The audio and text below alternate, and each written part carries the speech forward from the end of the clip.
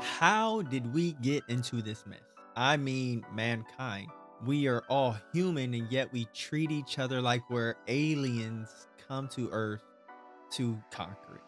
In this video, we're going to take a deeper dive into mankind's creation and specifically God's intention in creating mankind, how mankind has failed to live up into that creative or unto that creative intention, and what God has and is doing to get us back to that place of creative intent. If this is the first time we're meeting, my name is Chris, and this is Foundation Bible Studies, where I seek to help connect you with your Creator in Jesus Christ, both informationally and experientially, to help you fulfill the purpose that you were created for.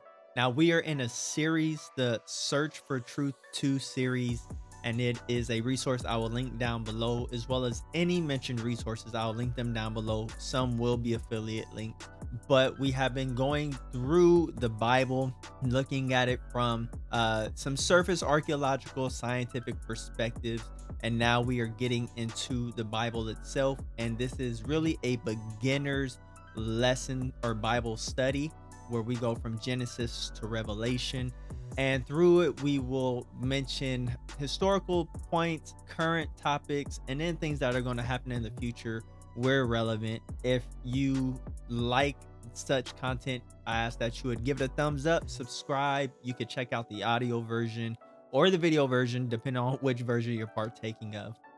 And with that, let's get into the content. So we have been going through the Search for Truth Bible Study series, and this is still part of lesson 2, but this is chart 4. And in request of a poll I did, where I got the input of viewers that wanted deeper dives into these lessons versus going through each lesson and kind of just skimming the surface.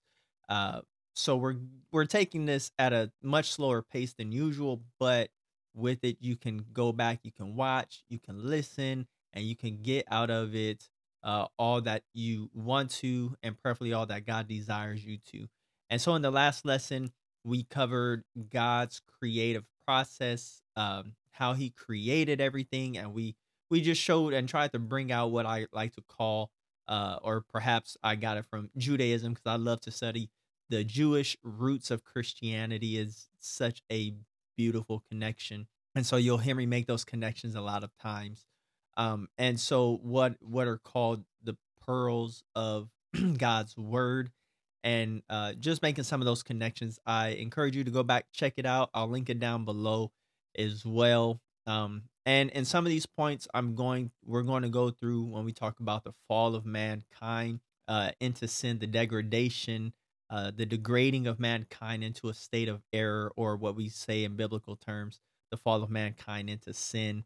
We're going to get into some points that I will link to the video and the lesson before the last one, which talked about the creation of Lucifer, God's creation of Lucifer, and Lucifer's fall, or his degradation, or his degrading into a state of sin and rebellion, a state of error and rebellion from how God originally created him. It was a willful choice.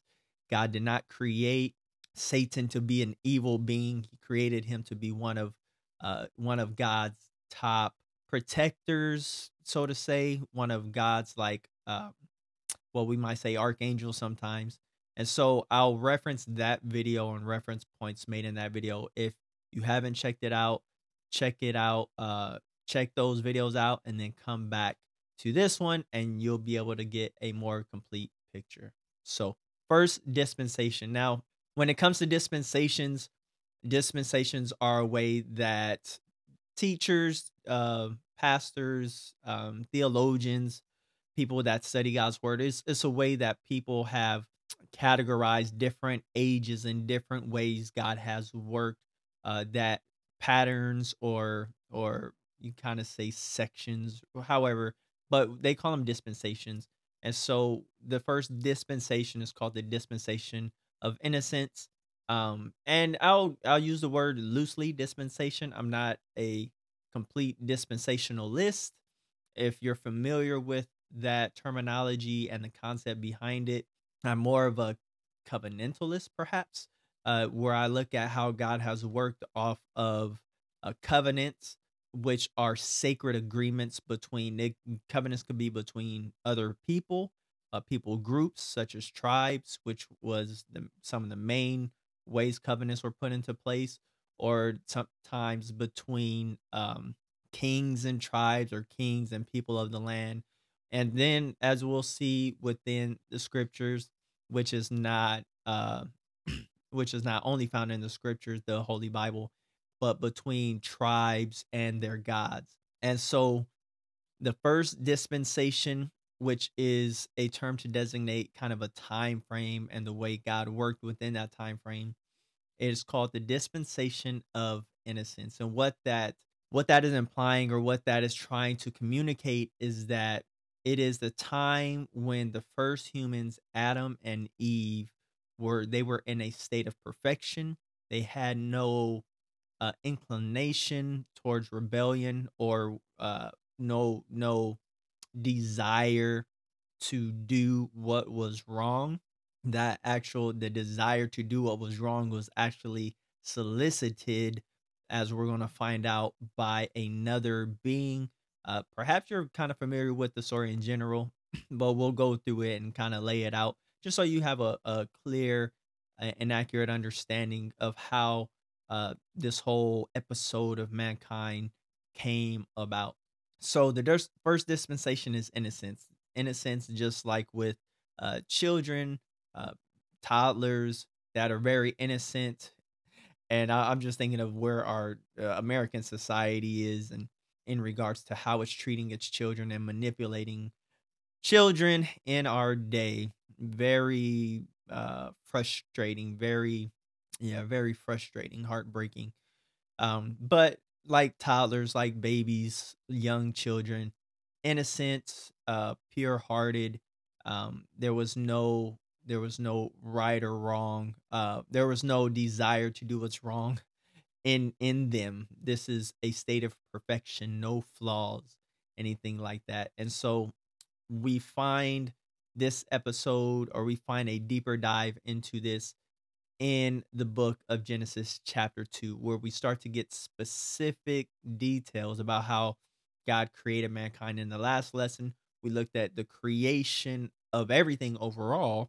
And in this lesson, or this chart, in this episode, we're we're zeroing in on the creation of mankind, because mankind, if creation was a Sunday, a hot fudge Sunday, mankind was the cherry on top, or whatever that is for you. Perhaps you're into cars and you get that, you perhaps you restore a car, and you restore it, you get the paint job done, whatever that ideal paint job is, and perhaps you put a clear coat and everything, and the clear coat for you, even though the package is all put together, once you get that clear coat on, I like cars, especially foreign cars. I'm not too much of an Americana in that regard. I like the foreign cars.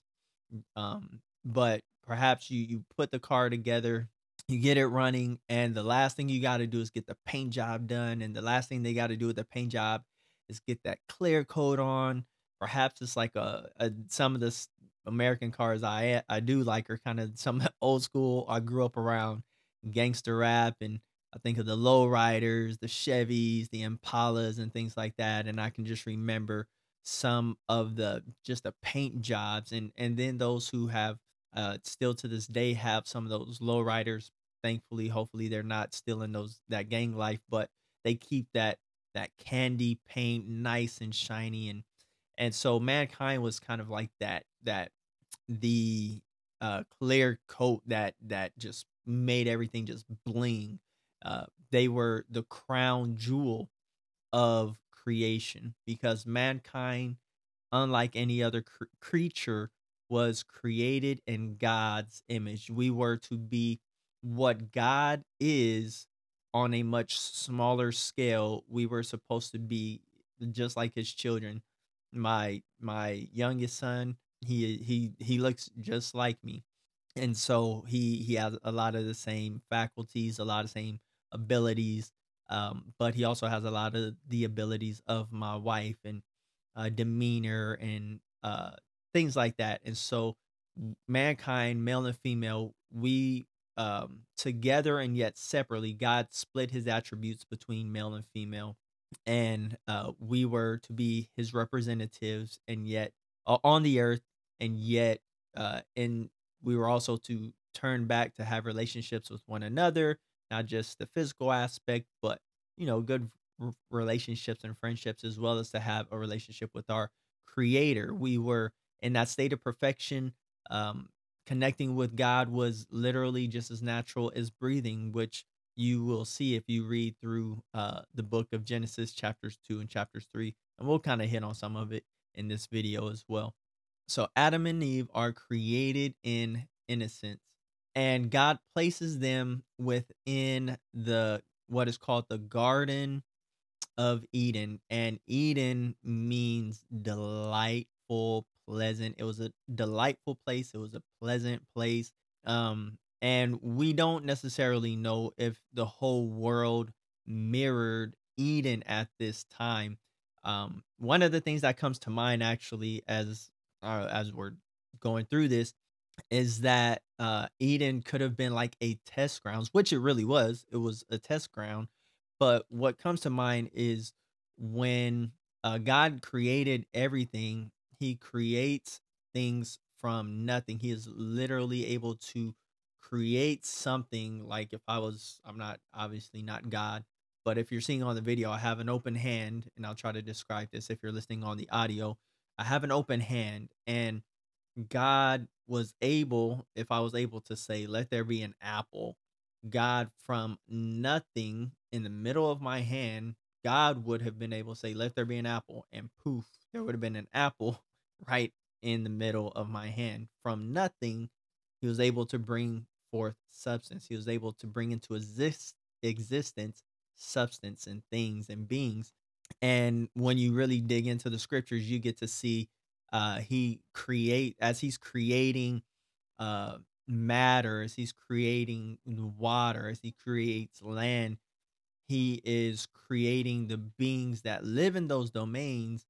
He is creating them from the substance of those domains. So you get into chapter 2 of Genesis, you find that God, when he says or expresses the desire for there to be animals, you find in chapter 2 of Genesis that the material that the animals were made out of, that God made them from the materials of the ground. So he says, let there be reptiles, let there be the beasts of the earth.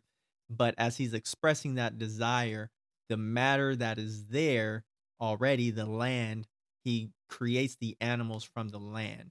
And so you find that in chapter 2, if you go through and you read that. And then he creates the physical body of mankind, our physical bodies. He creates our bodies from the earth as well. And so he shapes and forms our bodies, which we're going to get into as well.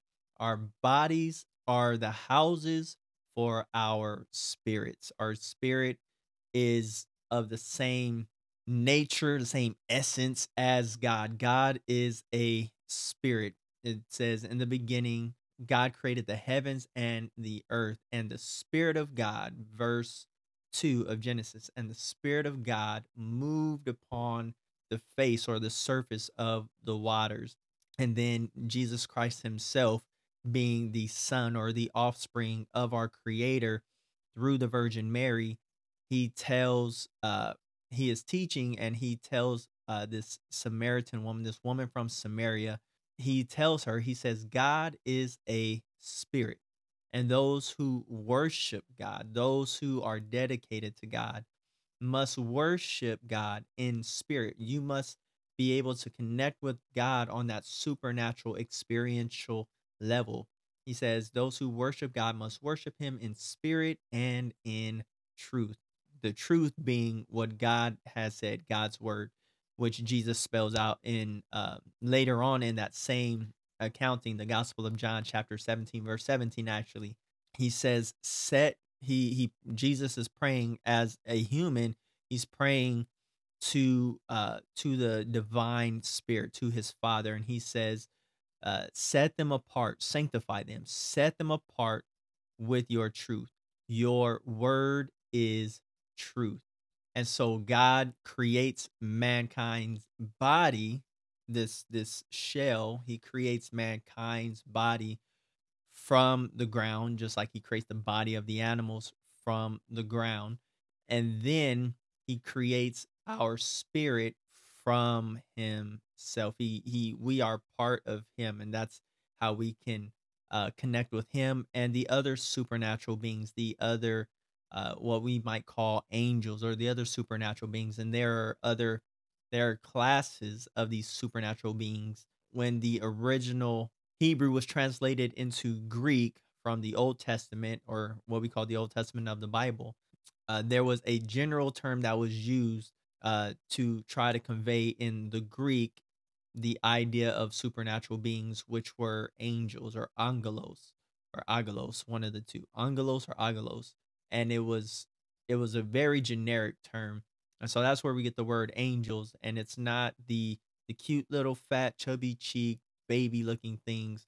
These beings are have different classes. There are cherubim and there are seraphim. There are wheels. There are messengers, melachim, as it's called in the Hebrew. There are the cheruvim or the cherubim and the seraphim.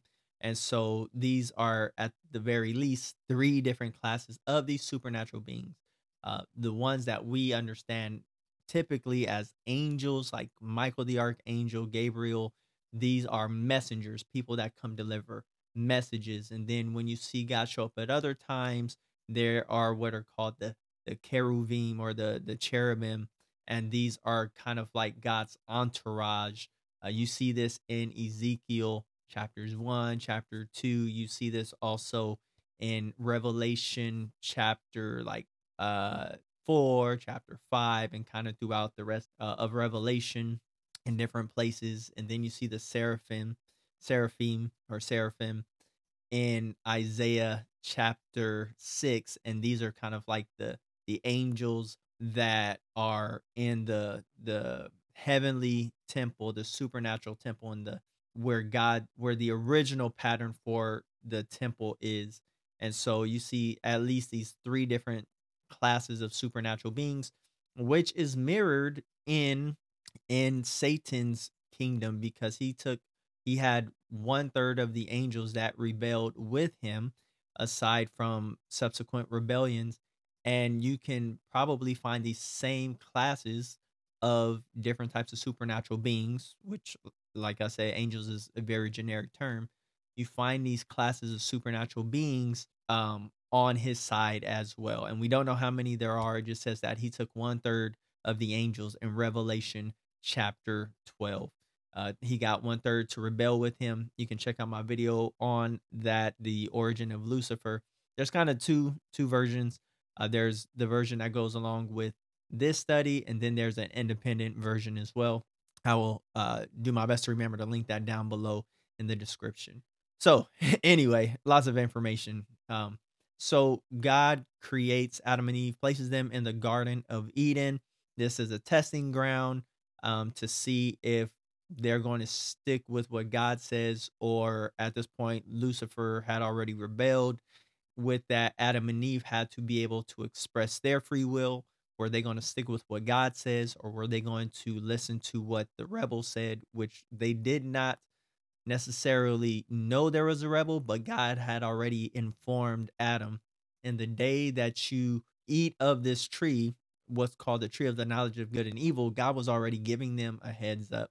He was already trying to give them insight into, hey, if you eat of this tree, you're going to die. And it wasn't necessarily initially, as we're going to find out, a physical death, but it was a disconnection, a death in that regard. It's like if my computer, if I unplug it from the power source, it's going to die. Flat line. You're Everything's going to shut off. The camera's going to shut off. It's going to die. And so that's what, when you talk about that initial death, as we're going to cover, God said, if you eat of the tree of the knowledge of good and evil, you're going to die. And so God was giving Adam a heads up, which you find out by deductive methods, or kind of seeing, okay, God told Adam, and then when Eve gets tempted, and I'm jumping ahead, she's able to repeat this commandment of God. So Adam must have told Eve, because Eve was not yet in existence when God told Adam. So God places them in the Garden of Eden, and God places two trees in the center of the garden, the tree of the knowledge of good and evil, and then there was also a tree called the tree of life. And so God invested so much within, say, Adam specifically, before Eve came into existence, before God created Eve. Adam named all the animals that God presented before him. Now, when we look at Adam and we look at the animals and we look at the creation story, God creates these kinds, or these families of animals. And I will link some scientific creationist perspective videos down below. Their channels that get way more into that aspect of science of these families of animals. But just kind of an example, you have cats, or felines. I'm sure there are more scientific names, Latin based names, Greek based names, but just say the cats, right? The cat family, or the feline family. You have the big cats and you have the small cats. You have these initial, perhaps they were lions or whatever the initial cats were. Perhaps he made a family, or cat parents were, they were probably big felines, because as I have learned, you can, when you have characteristics, genetic characteristics, the only things you can unfortunately add to genetics are like degradations. You cannot add new information, but information can be removed from genetic codes. But once it's removed, you cannot add it back. Point being, if you start with a big cat, or if you start with a small cat, you can't go from a small cat to a big cat. But if you start with a big cat, you can, breeders know this, you can crossbreed, and you can take those big cats, and if they have, maybe there's two that are, you go through space and time, and you get the smaller offspring, and then you mate those together. Their offspring, their genetic material, or probably more than likely going to produce offspring that are at the biggest, probably the same size as the parents, but then they're going to produce smaller offspring. And so just through that breeding process, and we see this with dogs and different animals, you're able to breed animals, breed certain characteristics out of a family. And the only way you can breed certain characteristics into a family is by bringing in a another family member of that same kind who has the characteristic that you want. So that's really the only way you can breed it in, if that's what you're trying to do. But most times you're trying to breed certain things out of a family. And if you can breed it out, then there's no way to put it back in naturally unless you bring in something of the same kind or same family that has that characteristic that you want. So Adam is able to name all the animals, and so Adam is doing the same thing that God did in part, not in full, but in part. God uses his word to express power and authority, and so God invests that same power, or similar power and authority, into mankind, specifically into Adam. He's able to name the animal kingdom, name the animals, specifically the land animals that it names. The sea animals may have come at a later time as far as naming them. But in talking about God creating Adam and putting him in the garden and that first commandment, let us look at the scriptures themselves. Genesis chapter 2, starting in verse 15. And it says, starting in verse 15, the Lord God took the man and placed him in the garden of Eden to work it and watch over it. And the Lord God commanded the man, you are free to eat from any tree of the garden, but you must not eat from the tree of the knowledge of good and evil, for on the day you eat from it, you will certainly die. And so we see God give that commandment at this point. And if you are unfamiliar, and I need to make a video about it, I guess kind of an informative video, but I hold a bachelor's of psy or a bachelor's of psychology, as well as I have been working within the mental health field since 2015, 2015. And with that, and I've been kind of in love with the field of psychology, with psychology since my senior year in high school, 2002, 2003. But when you look at the scriptures from a psychological perspective, and when I say that, I don't mean that looking at the scriptures through psychology outside of God, but allowing God to help us to see, for those of us who have these different fields of reference, or views of reference, is allowing God to help us to understand that the study of psychology originates with him first and foremost, because he's the one who created the mind. He's the one who created people. He's the one who created personalities and human beings. Not talking about the degradation, not talking about the things that came due to sin, due to the condition of sin, due to the nature of sin. Not talking about personality disorders, not talking about mental illness in those regards, not talking about chromosomal deformities where people have a developmental disabilities that comes due to degradation from the nature and the condition of sin. Much like people that unfortunately are drug addicts and the drugs start to wear down their bodies. That's what sin has done to mankind, and how the nature and condition of sin manifests, how it expresses itself in each and every one of us individually can be different. It can be similar within families, uh, nuclear families, larger picture families, the extended family. But when you look at this from a kind of a psychological perspective, I've really learned to appreciate this as well. Is that here when you look at like children, toddlers, up to a certain point, which we'll talk about in future videos, in psychology and child development and parenting, with those principles in mind, is that you give children solid black and white principles. That's what their brain can handle up to a certain point till they hit higher, till their brain starts developing to process higher dimensions or principles of thinking. And so, with Adam, he gave him a black and white commandment. Mankind is in its infancy, it's in its toddlership, perhaps, and toddlers need black and white. They don't need a big speech. They just need you. Their brains can handle this yes, this no, this good, this bad, this do, this don't do.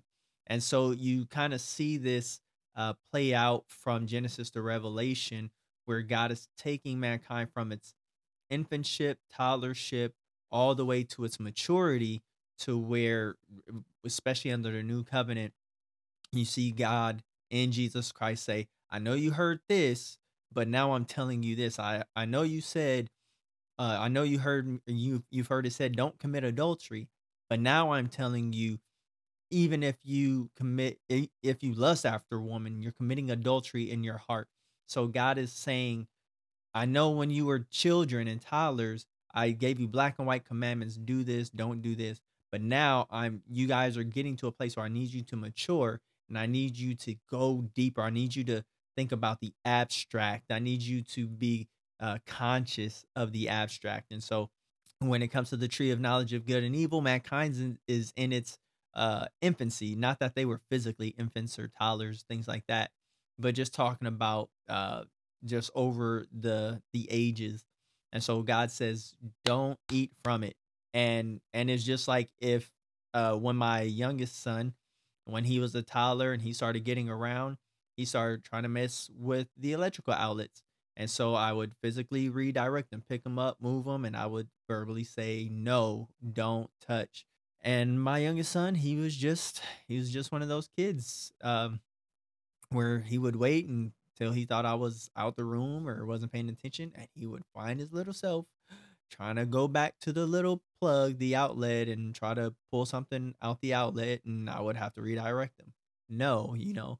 And so until he went back a third time, and then I had to give him correction that drove the point home. And so, why did I do that? Because one, if I allow my kid to do what he thinks is, in that frame of mind, I get their toddlers, their brains are firing and all those things.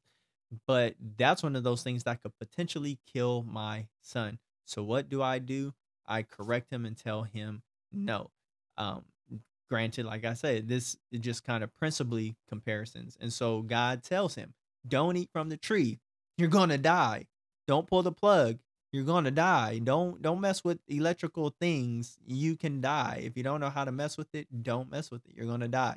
So God tells Adam, the day that you surely eat of it, Genesis 2:17 here on the chart, but of the tree of the knowledge of good and evil, thou shalt not, or you shall not eat of it, for in the day that you eat thereof, you shall surely die. So all Adam had to do was listen to the commandment, listen to his father, listen to the one who created him, his father. And so that was the one commandment that he had to listen to. Now, in talking about just looking at mankind, not from the degraded point, once the sinful nature takes hold, but looking at mankind from the cherry on top perspective. This is what King David, who wrote much of the book of Psalms, or quite a bit of it, this is what he says in Psalm 8, starting in verse 1. It says, Yahweh, our Lord, or some translations, Lord, O Lord, our Lord, how magnificent is your name throughout the earth. You have covered the heavens with your majesty. When I consider your heavens, the work of your fingers, and this is imagining God uh, using human terms, we shape things with our hands. And so this is what's called anthropomorphisms. You're ascribing to God human characteristics or traits, yet knowing that they don't equally apply. You're talking in a way that other people can understand. When I consider the heavens, the work of your fingers, the things you shape, the things you molded with your hands, you build things with your hands, especially in more primitive times, as we might think. The moon and the stars which you have ordained or appointed. What is man that you are mindful of him, and the Son of Man that you visit him? For you have made him a little lower than the angels, and you have crowned him with glory and honor. And you have made him to have dominion over the works of your hands. You have put all things under his feet, talking about that place of authority. All sheep and oxen, even the beasts of the field, the birds of the air, and the fish of the sea that pass through the paths of the sea. Even before we knew there were ocean currents, God's people, based on what God had informed us, informed the Israeli people, the Israelites. They knew there were sea currents that passed through the paths of the sea. O Lord, our Lord, how excellent is your name in all the earth. And so, as we look at mankind and look at how God intentionally created mankind, we see that mankind has an honored place within God's creation, especially when that's you look at Psalms like that, you look at how God honors mankind is because we were originally created to be that reflection of God to in this physical domain. And so praises and things like that, such as in Psalm 8, those are for when mankind is in that state of accomplishing the purpose and God's creative intention. Much like when you buy a car, perhaps it's brand new, perhaps it's a new used car, new to you, but it's used and is running on all cylinders. Perhaps it's like your ideal car, and is running good, and you're like, man, I love this car. This thing is, maybe it's maybe it's a Mustang or maybe it's a luxury car. So if it's like a Mustang or one of the muscle cars, perhaps it's, a V6, a V8, and it just has that punch, has that power, and you're in love with it. Or perhaps it's something a little more luxury, perhaps, and the drive is smooth, like you don't feel really the bumps and the potholes because the ride is so smooth, and you're just like, man, this thing handles like a dream. And so, in that similar vein, when we're living up to that, and not in this, not that we have to be perfect in this current condition of being, this current condition of sin, or having this current condition of sin, but God praises those whose lives honor Him the way we were meant to honor Him, the way we were meant to reflect who He is and what He is in character. And so that's kind of what you see in Psalm 8. We were created to be honored by our Creator, as we in turn honor our Creator. I turn around, and as I'm older now, a little bit older, I know I don't look it, but I will. I'm in my going into or in my late 30s now. Served in the military, got out after about 9 years, and that's when I got into the mental health field. And so, what my mom came into life, through my mom, and so thought she was tough, thought she was mean as a kid and as a teenager. But when I got to that place to where I experienced life, when as soon as life started hitting me and I seen all the lessons my mom is trying to teach me, and you better believe I turned around and I thanked my mom. I praised my mom with my lips, whereas probably I was cursing her under my breath as a rebellious teenager, running the streets and things. And even to this day, when I just spend a time with the Lord in prayer, and just thinking about, maybe different scenarios or situations, I call or I text, and I'm like, I thank God for you. Like, He couldn't have given me a better mom to prepare me for the life that we were going through, and prepare me for the times or the way things are now in society. So God honors us, but then when we have those moments of maturity and clarity, we are to in turn give praise to God, to Him personally, give that expression of thanks, of appreciation, of adoration, just like I did with my mom, and like I do with my mom. But also when I talk about my mom to others, I'm like, my mom was tough. She did this, she did that. She during the times whoopings were still allowed, and she whooped my butt when I got too big. She started punching me, and when I got too big for a belt. But I turned that around because I'm like, you know what? I learned, like, life is tough. This world is tough. And so I thank God for my mom. I thank God, even though, she did the best she could, as best as she had an understanding and a mind to, but it prepared me for a very tough world. My mom taught me, she put me through some hard things. We lived in some very hard situations, but I understand now. I understand a lot better. And so I give honor. I express my adoration, and I share that adoration, and try to help others to understand. Maybe you don't understand your parents. Maybe they got, maybe prayerfully they have your best interest in mind, but maybe you'll understand in the long term. Perhaps you don't understand our past, or whatever it is. So anyway, hopefully you kind of got that. I know, a little sidetrack, but just want to, where praise and worship come from. Anyway, knowledge, tree of knowledge of good and evil. And so God creates the tree of knowledge of good and evil, and this is a way for Adam and Eve to express their free will. You have to have the option in order to truly express the full range of free will. The options don't have to be that many. There just have to be more than one option, and the other option has to, in this case, has to be 180 degrees opposite of what the only option would be, which was good. So, in order to express love, you have to have a 180-degree option. You have to have the opposite option available. And so, God creates Adam and Eve, and from Adam, God causes a deep sleep to fall upon Adam, and it is from Adam's side that he creates Eve. He removes one of Adam's ribs, which scientifically ribs are actually able to grow back. I've learned this over the last few years, which was very insightful in regards to why did God choose a rib?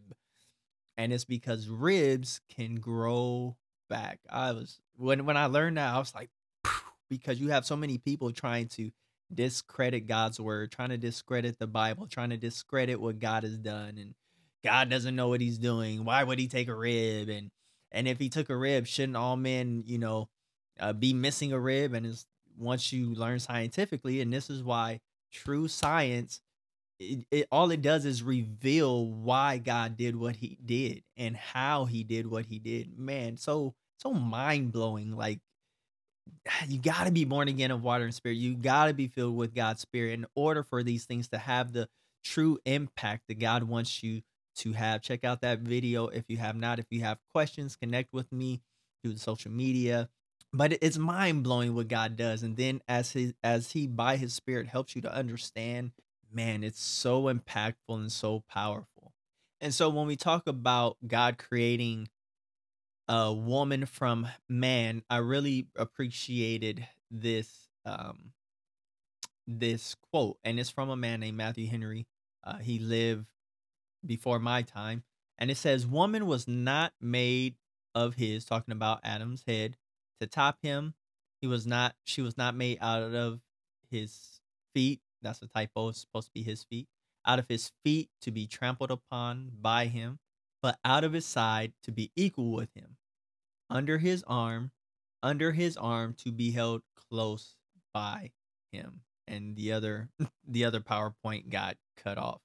And so one of the things that God says, He says, when man and woman, when they get married, He says it is for this reason a man leaves his father and mother and bonds with his wife, and they become one flesh. They become a new family unit. They extend the family unit. They extend the human family unit. So a man leaves, separates from his father and mother's household, and he begins a new household with his wife. And so there are some, in part, severing of ties, but there are some, it's like if you were to take a piece off of a plant. I watched some of my family members with succulents, and they'll take off some of the buds of a succulent and they'll replant it. And so you take the bud off of the plant, you replant it, you nurture it, you water it, and you grow a new plant. And that new plant is actually the offspring of the parent plant. And so that's what essentially that's what happens when a man and a woman get married. They help extend the family, the human unit. And so talking about the creation of Adam and Eve. So we get to the portion where the serpent tempts Eve to disobey God. And we find the being behind the serpent, or and this could take a deeper dive in regards to Lucifer and who he was, what he was, in a separate video, but just in portion, when you see that word seraphim or seraphim in Isaiah 6, there, due to some of those root words for seraphim, it calls some Jewish commentators say that these seraphim, based off of the root words, were fiery serpent beings. These were, I know some people talk about reptilians and things like that, and so when it talks about the serpent, it doesn't necessarily say a snake, but it uses the word nahash, a serpent. You can think of, when we talk about families and kinds, you can think of things such as like a monitor lizard, these big serpent animals. And so even some commentators, Jewish commentators, say that this serpent, in talking about say snakes, you have some snakes that are much bigger. Talk about boa constrictors. You have can't remember the name, but anacondas, things like that. Some commentators say snakes originally had limbs, legs, and so they were much perhaps like a monitor lizard or a anaconda, a large serpent figure. And so it says that the serpent came to tempt Eve, and that's found in the third chapter of Genesis, chapter 1. This goes hand in hand with 2 lessons ago when we talked about the creation of Lucifer and how God created the devil, but he did not create the devil to be the devil. He created Lucifer, who became the devil. And that word devil comes from a Greek word diabolos, which means somebody who is a slanderer, somebody who slanders you. And then the other name or the other title Lucifer goes by is Satan, and that comes from a Hebrew word that means adversary. So Lucifer has these 2 titles, and it's because of what he does. He is an adversary to God. Not that he is anywhere near the same power level, because he is a created being, and God can't be overpowered by his creation. I'll just put it simply like that. And so he is the adversary to God in that regard. He tries to oppose all that God does, but he is an adversary to mankind as well, and trying to stop us from fulfilling our purpose. But then he is also a slanderer. He's the one who goes around and whispers things into our ears and tries to cause division, but he is also slandering us before God. And you see this in the book of Job, chapters 1 and 2 specifically, where it says that Satan, or the Satan, the adversary, came before God, and God brings up Job and asks Satan, what have you been up to? And Satan says, I've been going to and fro through the earth. And God brings up Job. He says, have you thought about my servant Job? And Satan starts slandering him immediately. Well, he only serves you because of blah blah blah blah blah. You bless him and this and that, and he's like, I can't even get to him because you protecting him. And God says, well, go ahead, do what you're gonna. I'll let you test him. And so God allows some harsh things to happen. Job loses his kids and loses his wealth, but you see Job's true love for God shine through in spite of losing all that he did, his children, his wealth, and things like that. You see Job's heart shine through. It says that in all this, Job did not foolishly charge God. And so you see Satan slandering Job. And then of course, we don't naturally pick it up typically, but then you see it in our mainstream media where God is being slandered, Jesus Christ, who is God made visible in human life, in a human life, in humanity. You see Jesus Christ being slandered. You see his church being slandered. You see Christians being slandered. You see people that say they're Christians give bad examples. They are not living by the power of God's Spirit.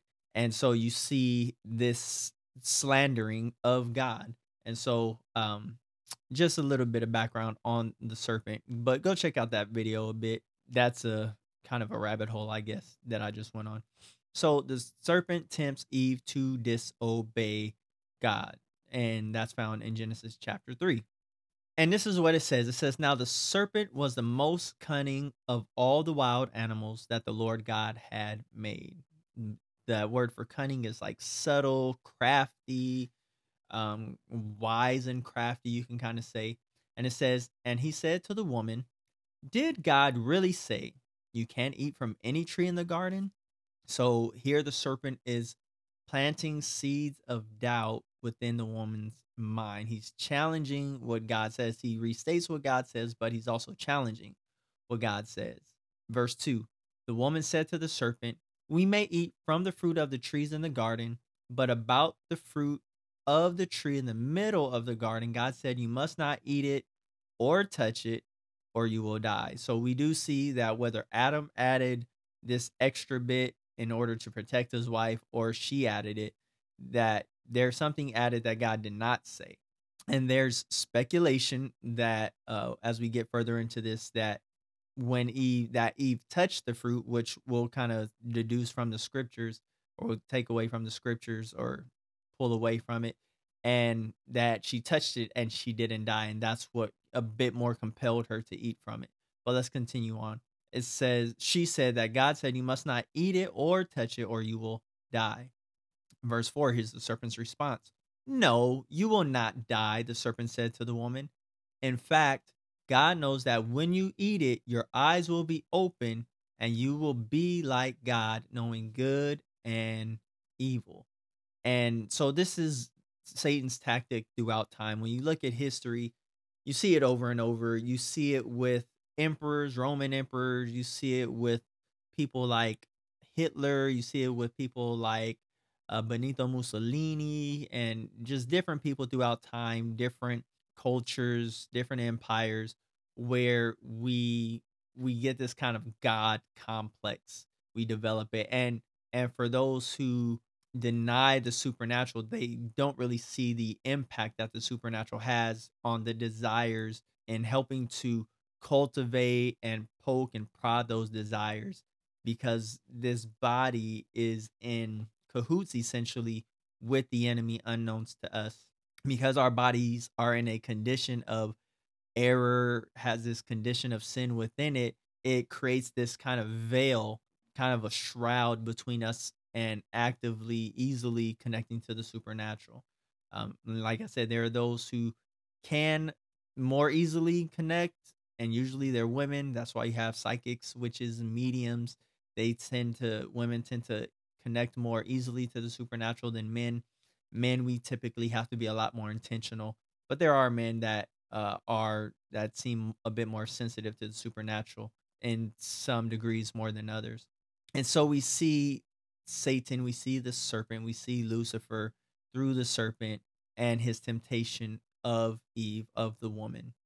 And jumping down to verse 6, it says, then the woman saw that the tree was good for food and delightful to look at, and that it was desirable for obtaining wisdom. It's kind of, like for those of us who have been teens and maybe we're a bit older now, or we see our children and we see perhaps when we were teens and we had those friends that were like daring us to do things and trying to get us to do wrong things, or daring us to talk to that dude or talk to that girl, and in the long run it turned out to be a very bad thing. Or we've seen certain kids trying to get our kids to do certain things, or our kids are trying to get other kids to do wrong things.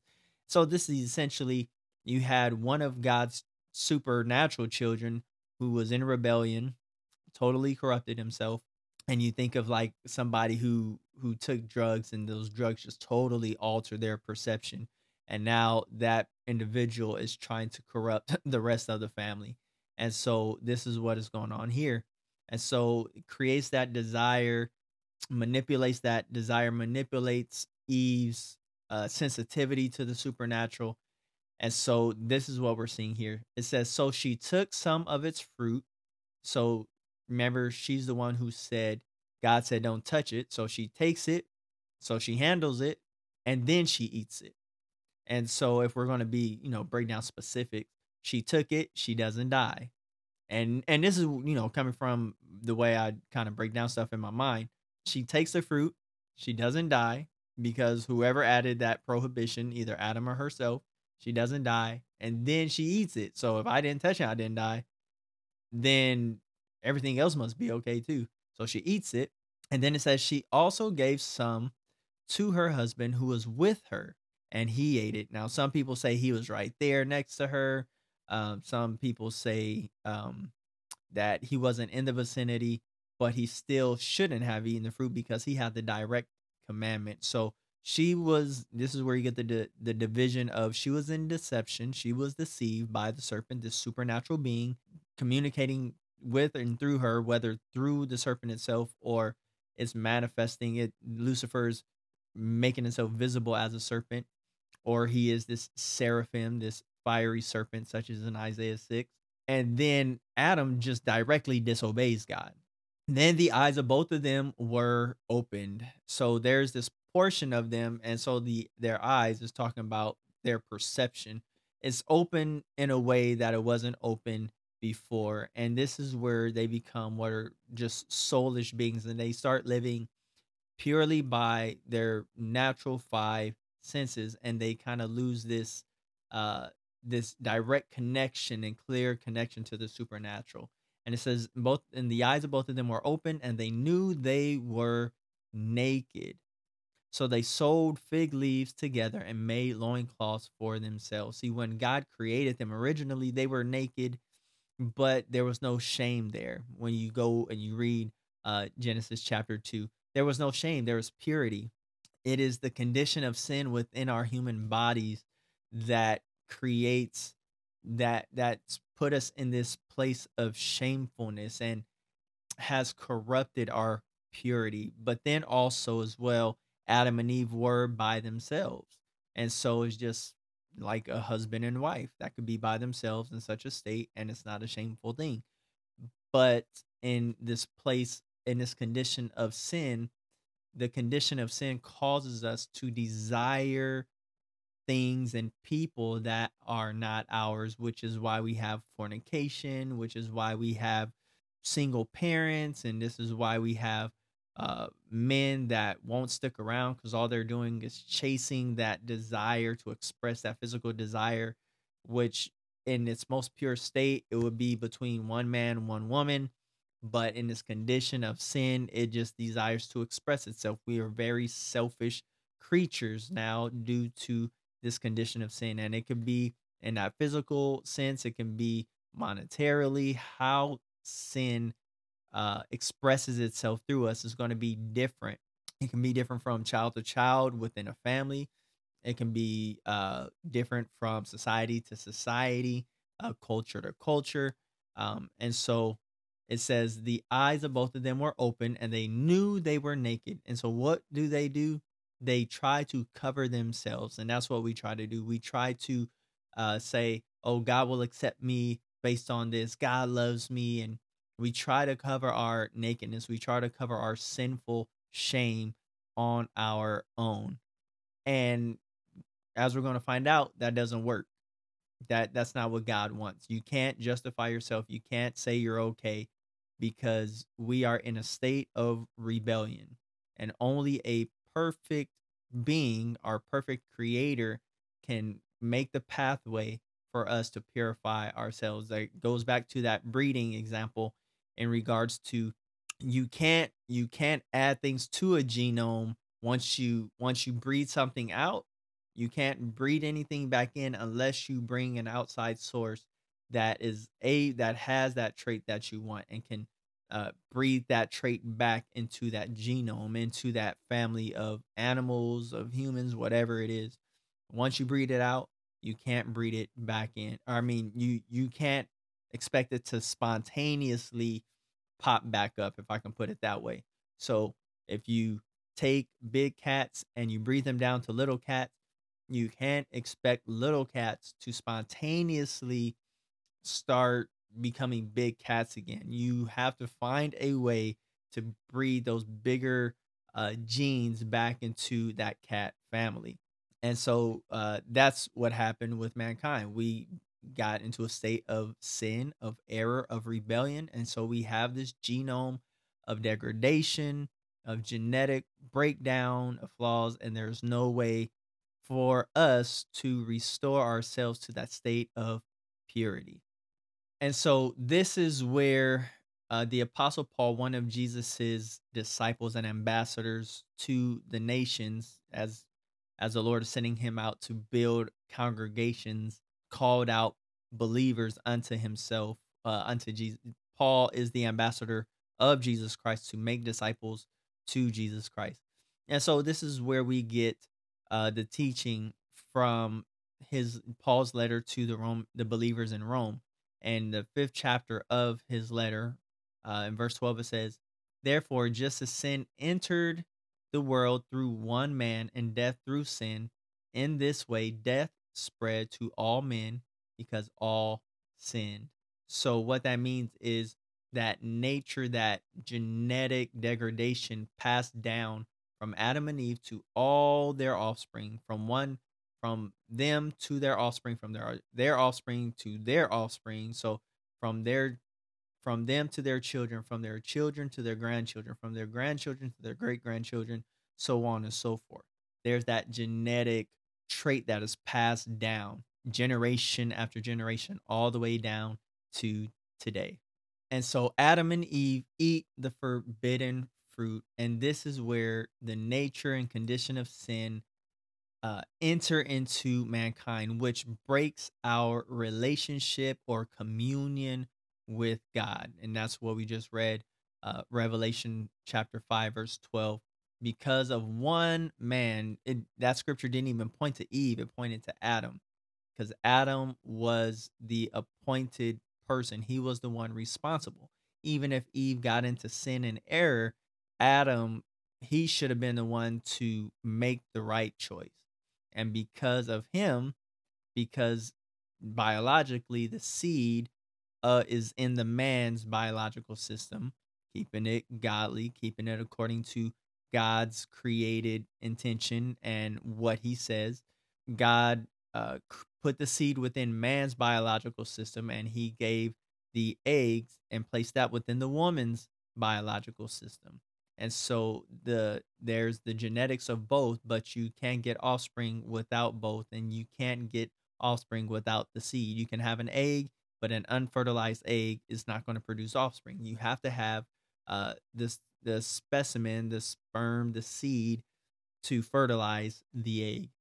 And so, by one man's sin, because of Adam's sin, not even because of Eve's sin, but because of Adam's sin, all the rest of mankind inherited a nature of sin. And so we have our communion, our relationship, our direct relationship with our creator is broken, because now we are in a state of impurity, and God is perfect, and his perfect nature cannot come in contact with something that's impure unless there is some type of kind of barrier means to, because just kind of think of it in regards to, we've gone through COVID now, and we had all these quarantine policies, and we've seen how crazy some of us got with masking and staying away from loved ones and family members, and just how radical some of us got with that. That we didn't want to be around people because we didn't want to be infected, and we wore masks in our cars, and we wore masks in our homes, and all these different things. And we did that in part, some of us to protect ourselves, some of us did it to protect family members, perhaps that had weak or compromised immune systems. And so in a perhaps similar way, God limits his exposure to us, because his exposure to us, his presence, his direct presence, would totally burn up anything that is impure. And so God puts uses mediators to be able, or mediation tactics, in order to communicate with us. So he'll go through the means of a bush, something that's not directly his presence, and things like that. And so he finds ways to try to maintain that relationship while he's working to get us back to that place of perfection. And so we become a sinner, we become a rebel, we become degraded, we are in a state of error. We are not, it's like that, the car example again, or the computer that has a virus, or a phone that has a virus and it's not working, the tablet that's not working the way we desire it to. Or perhaps we're in a country where we still use animals for agriculture, and perhaps we have an animal that has a deformity, and it can't perform the way it should typically. Or perhaps a car that it hasn't gotten a tune up, and it's not running as good as it should. That state of error. We are not in the pristine state that we should be, that we were created to be. And so we are in a state of error. We are a sinner. That's the concept behind being a sinner. We are not in the state that we should be. We are in an impure and rebellious state. But our creator, he works on our behalf, his behalf and our behalf, to mend and to fix that relationship. And so sin affects the soul, it affects the body, and it affects our spirit. And so with the soul, what we're talking about when it comes to soul, specifically when we're talking about the New Testament words that God inspires his messengers to write through, it's interesting. The word for soul is actually suche, which from the Greek is where we get the word psyche, and we also get the word psychology. And so you can see it says soul is the mind and the will and the emotions, and it ruled by sensual passions and desires. So your soul, technically, in the most specific strategic sense, is dealing with your mind, because psychology, your mind, your will, your emotions are all found within your brain, all found uh this is who you are. Your brain, on a very natural level, your brain is who you are. That is where you get the word for soul from. It is your physical control center. And so our minds, it gets its input from our senses. And so now our mind is ruled not by, it doesn't get its direct input from God's spirit. It gets its input from our degraded human body and senses. So our emotions are messed up, our way of thinking is messed up, and our desires are all twisted. And we can just see this in our different societies. I'm here in America. I see this just playing out so drastically in what is being normalized in our society. And so the soul, the mind, the will, emotions are ruled by sensual passions and desires. The body is now, our bodies, due to sin, are now subject to pain, disease, death, and decay. From the moment that we are born, we are headed uphill to head to our peak, head back downhill to death. And if we're looking at it in a straight line, you're born to die. And that's because of the nature of sin. When we're looking at this from what God says, when we're getting our information from God. And this is, and as I said in the beginning of this video, this is just informational. This is the informational portion. You want to have your own personal experience, initial experience, but then your continued relational experience with Jesus Christ, our creator in Jesus Christ, both individually and within the church that he wants you to be a part of. You can't make it into the kingdom of God without being a part of his church. Your pinky can't survive on its own. None of your body parts can survive on its own. It needs to be connected to the body. It needs to be connected to the whole center. It needs to be connected to the neurons that run through that are in your brain, and the senses, and the what am I thinking of? Just the sensory portions that run from your hands and your fingers to your brain. And the it has to be, every part has to be connected to the body to survive. If it gets cut off, it's going to die.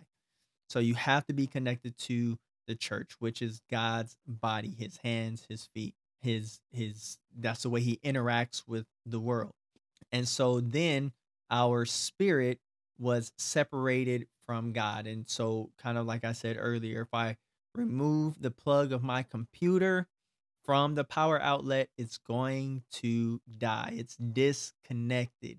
And so, at the core of who we are a spirit, that our spirit is meant to be directly connected to God's spirit, just like my computer needs to be directly connected to the power source, the power outlet. In order to have life, my computer is going to die. And in the state that we're in right now, we're kind of like, I have an iPhone. I like Apple. And when it gets down to like 20%, it gets in this state of saving the battery, and a lot of its functions are limited once it's in like battery saving mode. And where that's how we are in battery saving mode. A lot of our functions are degraded because we are not directly connected to our power source. And so we have to be directly connected to our power source, which is when God comes and dwells, lives within us, and his spirit is connected and empowering our spirit, which then empowers us to live above, to learn to live above the nature and the desires of our sinful human nature, and we learn how to live by our spiritual nature, our supernatural nature, instead of our human desires. And so our spirit is separated from God, and it is in union with Satan. We now become the offspring of Satan, by way of our nature, our condition. He was the original rebel, the original sinner, the one who was originally in error, and then he got mankind to do the same. And so, if you see a picture of my youngest son, he is a spitting image of me outwardly.